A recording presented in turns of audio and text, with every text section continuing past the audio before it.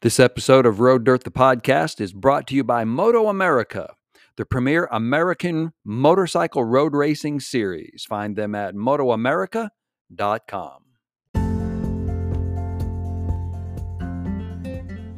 Welcome to Road Dirt, the podcast of Road Dirt Motorcycle Media and RoadDirt.tv, your down-home grassroots motorcycle brand covering what we like to call Ride Life or hashtag Ride Life. I'm Rob Brooks, your host, and thanks for tuning in. We want to tell the story behind a world-famous motorcycle race that took place this past couple of weekends ago with the Daytona Bike Week that took place down in Florida. Several races take place every year there that go back for quite a few years. Flat track racing, supercross racing, and one of the most legendary races in motorcycling is the Daytona 200. And not many people know the story behind the Daytona 200, but it is really quite fascinating. And we're all history buffs here at Road Dirt, so we did a little bit of research, and we thought we'd share this one with you. It's called the Daytona 200, America's Festival of Speed. A look back through the history of the world-famous motorcycle race. With the 80th running of the acclaimed Daytona 200 this year, we thought a dive into the archives to view the long and storied history of this legendary motorcycle race was in order. From its actual origins in Savannah, Georgia in 1932, to the sands of Daytona Beach, ultimately riding the high banks of the Daytona International Speedway, the Daytona 200 has attracted many of the top motorcycle races in the world to come make their mark on what's been called the world's center of speed. Interestingly, the Daytona 200 originated indeed in Savannah, Georgia. The Southeastern Motorcycle Dealers Association organized a 200-mile dirt track race at the old Vanderbilt Cup course near the Georgia coastal town, and riders competed on Class C motorcycles of the type that were utilized by the AMA Grand National Championship back at that time. After 2 years, the race outgrew the Vanderbilt site and was relocated to a course near Jacksonville, Florida for a year before returning to Savannah in 1936. The sands of Daytona Beach had been used for land speed racing since 1902, but by 1935, most land speed runs were being done at the Bonneville Salt Flats. A local Florida race promoter named Bill French Jr. Arranged for the Daytona 200 to relocate to the then 3.2-mile Daytona Beach road course. In 1937, he got the sanctioning of the AMA, and the Daytona 200 was born. The very first race on the sand and road course was won by none other than Ed Kretz on an Indian Scout Sport.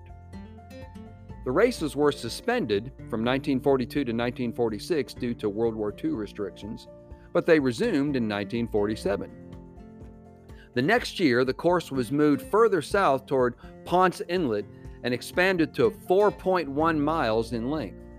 Harley-Davidson's, Indians, Brit brands like Norton, BSA, Triumph all dominated the podiums from the late 1940s through the 1960s, with Harley-Davidson taking the most top trophies with 16 total wins since 1938 up until that time. None of them, however, would ever dominate the Daytona 200 again after 1969, with the sole exceptions of BSA in 1971 in the hands of Dick Mann and Danny Eslick on a Triumph in 2014. Of course, after the initial publishing of this story, young Brandon Pash successfully defended his 2021 title, winning the 2022 race on a TOBC Racing Triumph Street Triple RS. We got a story up on the site about that extraordinary race as well. As urban development began to encroach on the race locale, Bill French started looking for alternatives. He found a site near the Daytona Airport, and in 1957, construction began on a 2.5-mile paved, oval-shaped course with high banks for higher speeds, known now as the Daytona International Speedway. The new facilities opened in 1959, but it took 2 more years before French could convince the AMA to move the beach race over to the Speedway. As soon as the MOVE deal was finally inked, racers quickly adapted to the new high-speed paved course, dumping their old dirt track motorbikes for road racers of the type employed in World Grand Prix racing. At first, the 31-degree high banks were not used by the motorcycle racers due to AMA concerns about rider safety, and they utilized an infield course instead. But in 1964, riding the banks was approved, and the race took on that daunting, dramatic shape that it now still runs. Many dirt and beach course traditionalists initially shunned the new track in the format, but as French continued to heavily promote the whole event, even getting it billed as the centerpiece of the Daytona Bike Week, the Daytona 200 began to attract racers and fans from really around the world, seeing record attendance across the 1970s. The 1970s also saw the rise of Japanese brands dominating the grids and the podiums. In fact, Dick Mann won Honda's first Daytona 200 in 1970. Yamaha would soon come to dominate the speedway, first with Don Emdy in 1972, then taking 13 consecutive wins through 1984. With the exception of Ducati in 2011, ridden by Jason DeSalvo, no European brand has won the trophy since the Japanese brand's domination. Yamaha has in fact led all of the manufacturers right now in total wins, followed then by Harley-Davidson, with Honda, Kawasaki, and Suzuki all giving chase. The race has attracted top riders here in America as well as famous racers from around the world. Everyone from Floyd and Don Emdy, the first father and son duo to win races, to Gary Nixon, people like Cal Rayburn, Dick Mann, Kenny Roberts, Freddie Spencer, Eddie Lawson, Wayne Rainey, Scott Russell, who by the way was the Daytona 200's winningest racer with 5 trophies. In fact, he's been nicknamed Mr. Daytona. And even Nicky Hayden, among many others, too many really to name, have come and won at Daytona. Now from abroad, from other countries, Canadian Billy Matthews was the first non-American rider to win the Daytona 200 in 1941 and in 1950 at the old beach course.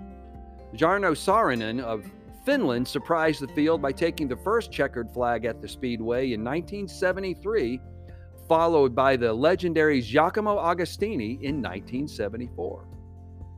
Canadian Miguel Duhamel and Aussie Matt Mladen have left their permanent marks on the Daytona 200 in the pavement, as had New Zealand's Graham Crosby and the UK's Chaz Davies.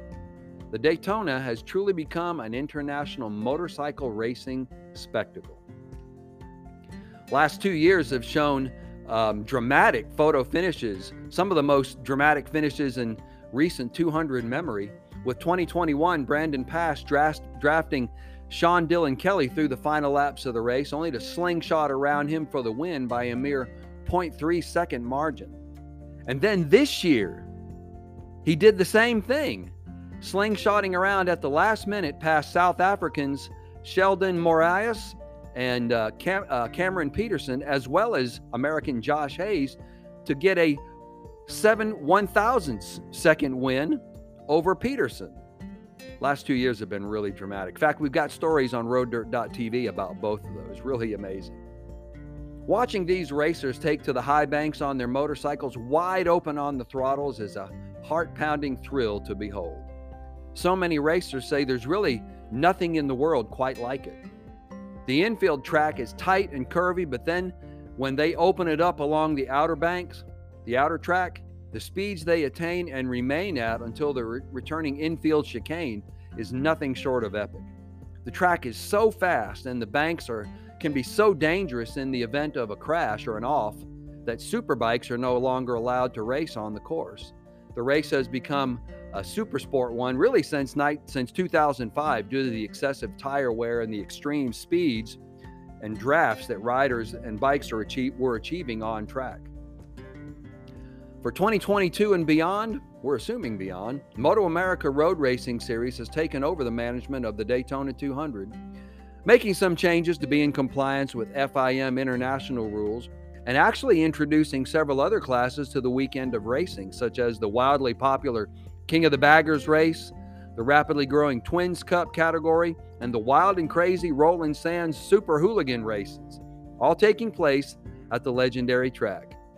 As the history of the Daytona 200 continues to be written, the race is regaining its place as one of the premier motorcycle road races in the world. In fact, last year, Northern Irish superbike rider and Isle of Man multi-year winner Michael Dunlop, of the famous Dunlop racing family, in fact, came to compete himself in the Daytona 200, for adding further legitimacy to the resurgence of the classic event.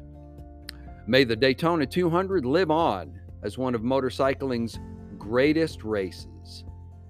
Well, if you check out our website, roaddirt.tv, look for the Daytona 200 story. We've got a bunch of really cool photos in there going back to the very earliest years when it was back out on the sands of Daytona Beach, and the early winners, some of the early bikes that raced during that time period, the first years, on the track.